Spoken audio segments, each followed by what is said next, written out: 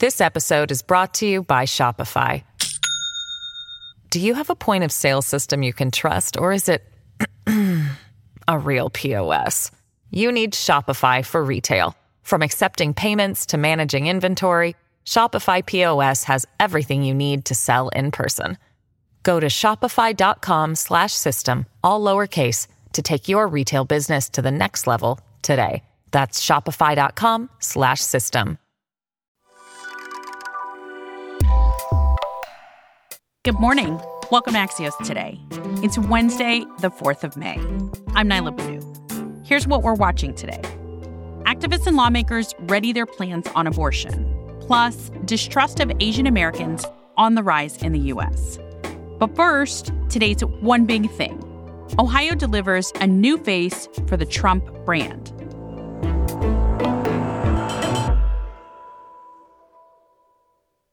The results from the 2022 Ohio and Indiana primaries are in. And in a closely watched Ohio Senate race, hillbilly elegy author J.D. Vance has emerged from a crowded Republican field as the GOP candidate.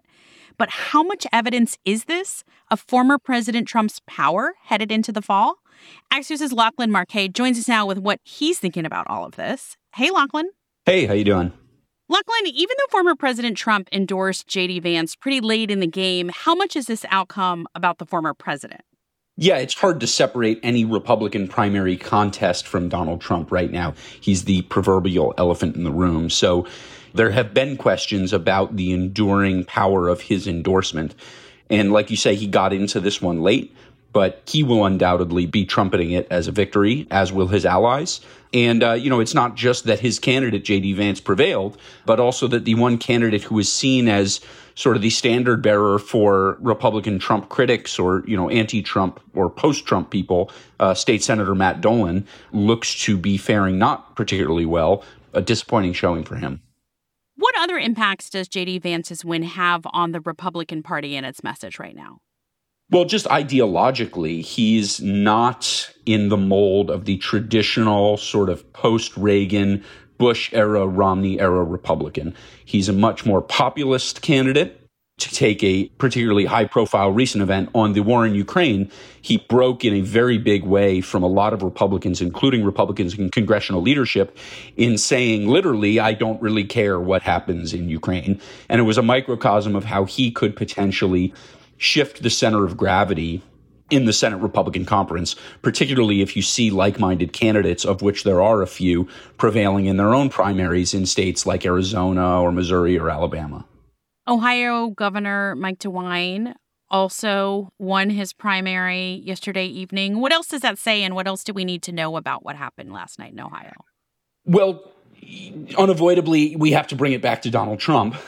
He did not endorse in that race, but DeWine was seen as not necessarily distancing himself from Trump, but not actively courting his endorsement, unlike, it should be noted, his top primary opponent, Jim Renacci, who very actively did that.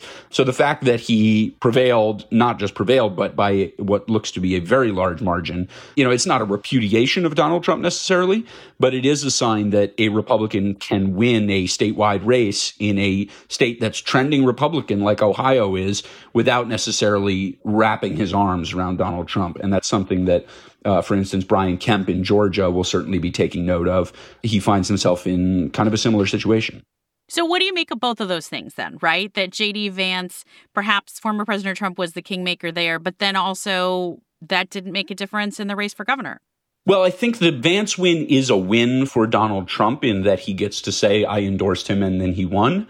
But it's also true that by the time Trump endorsed Vance, he was very much on the upswing in the polls, in momentum, in money raised. And so as much as I expect President Trump to be coming out today talking about how his endorsement was the causal factor here, and it was what put Vance over the top, by the time Trump got on board, I think it was pretty clear that Vance was the front runner.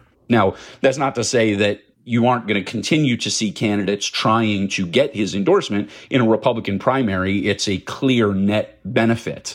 But I do think that, that the DeWine case shows that it's not a necessary condition to be prevailing in a statewide primary. Axios political reporter Lachlan Markay. Thanks, Lachlan.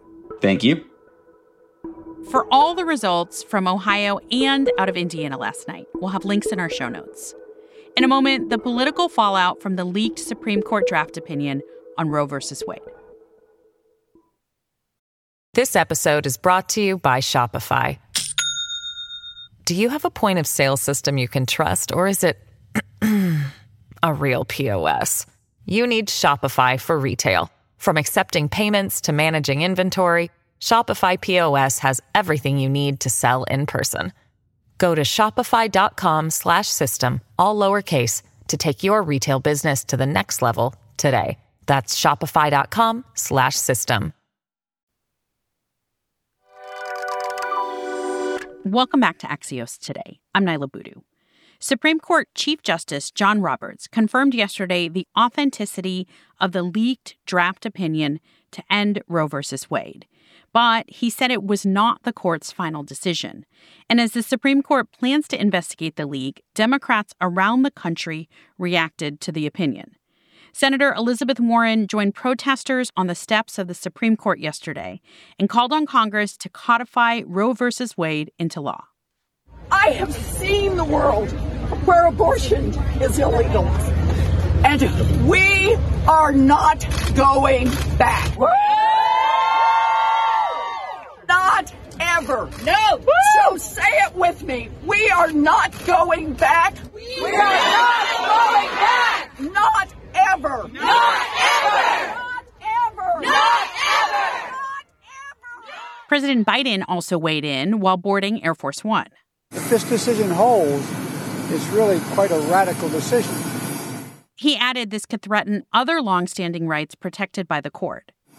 And it would mean that every other decision relating to the notion of privacy is thrown into question. Meanwhile, in both red and blue states, lawmakers have been shoring up their positions. In Oklahoma yesterday, Governor Stitt signed into law the Oklahoma Heartbeat Act. It's modeled after the Texas law, which prohibits abortions as early as 6 weeks, before most women know they're pregnant. Like the Texas bill, it also allows private citizens to sue abortion providers. And 17 Democratic governors sent a letter to Congress yesterday urging lawmakers to pass legislation guaranteeing abortion rights under federal law. A new report out this morning shows American distrust of Asian Americans is rising. 21% of American adults say Asian Americans are at least partially responsible for COVID-19. That's almost double what it was in 2021. More than one-third say they believe, quote, Asian Americans are more loyal to their country of origin than to the United States. That's up from 20% last year. And even though anti-Asian violence has been on the rise, the report shows that one-third of Americans are unaware of this increase. Eric Toda is a board member of the nonprofit Leading Asian Americans to Unite for Change and an advisory council member of the Asian American Foundation, which are behind the report. Eric, did this information surprise you? No, not at all. A lot of people thought that this was mostly fueled by a certain presidential administration. We're in a completely different one, and we're seeing attacks on the rise. We're seeing xenophobia on the rise. But the truth of the matter is, this has always existed. From the Chinese Exclusion Act of the 1800s to the internment camps in the 1940s to the murder of Vincent Chin in the 80s, this has always been a part of the fabric of the United States. And so what all this data does is just shine a light on not a moment in time, but rather a period of mostly and very unsettling trends of anti-Asian behavior and racism brought towards our community. So no, I don't think this is surprising at all. In fact, it's just more enlightening, so then we can address these issues head on. How do you see us begin to address this? It's about education. And I grew up in California. My dad grew up in California. His dad grew up in California. So I'm probably more American than most people, to be honest with you. But when I opened my history books, when I was in school, I didn't see anything about what I just spoke about. I saw a gold rush. I saw slavery. I saw the concentration camps and the Holocaust, but never did I see anything about my own people and people that look like me. So therefore, to the kids that don't look like me, hey, you're not in here. You're probably not American. I do think education is definitely a root cause because that breeds empathy and that breeds perspective, which honestly, I think needs to be had and shared more right now. Eric Toda is a board member of Launch, Leading Asian Americans to Unite for Change, and an advisory council member of the Asian American Foundation. Thanks, Eric. Thank you so much.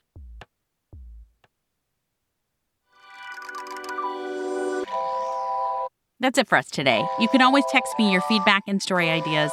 I'm at 202-918-4893. I'm Nyla Boodoo. Thanks for listening. Stay safe, and we'll see you back here tomorrow morning. Once in a century voter turnout, once in a century pandemic, old technology, low budgets, and somehow democracy survives. What if the people with ideas to fix these problems actually had the resources to do it?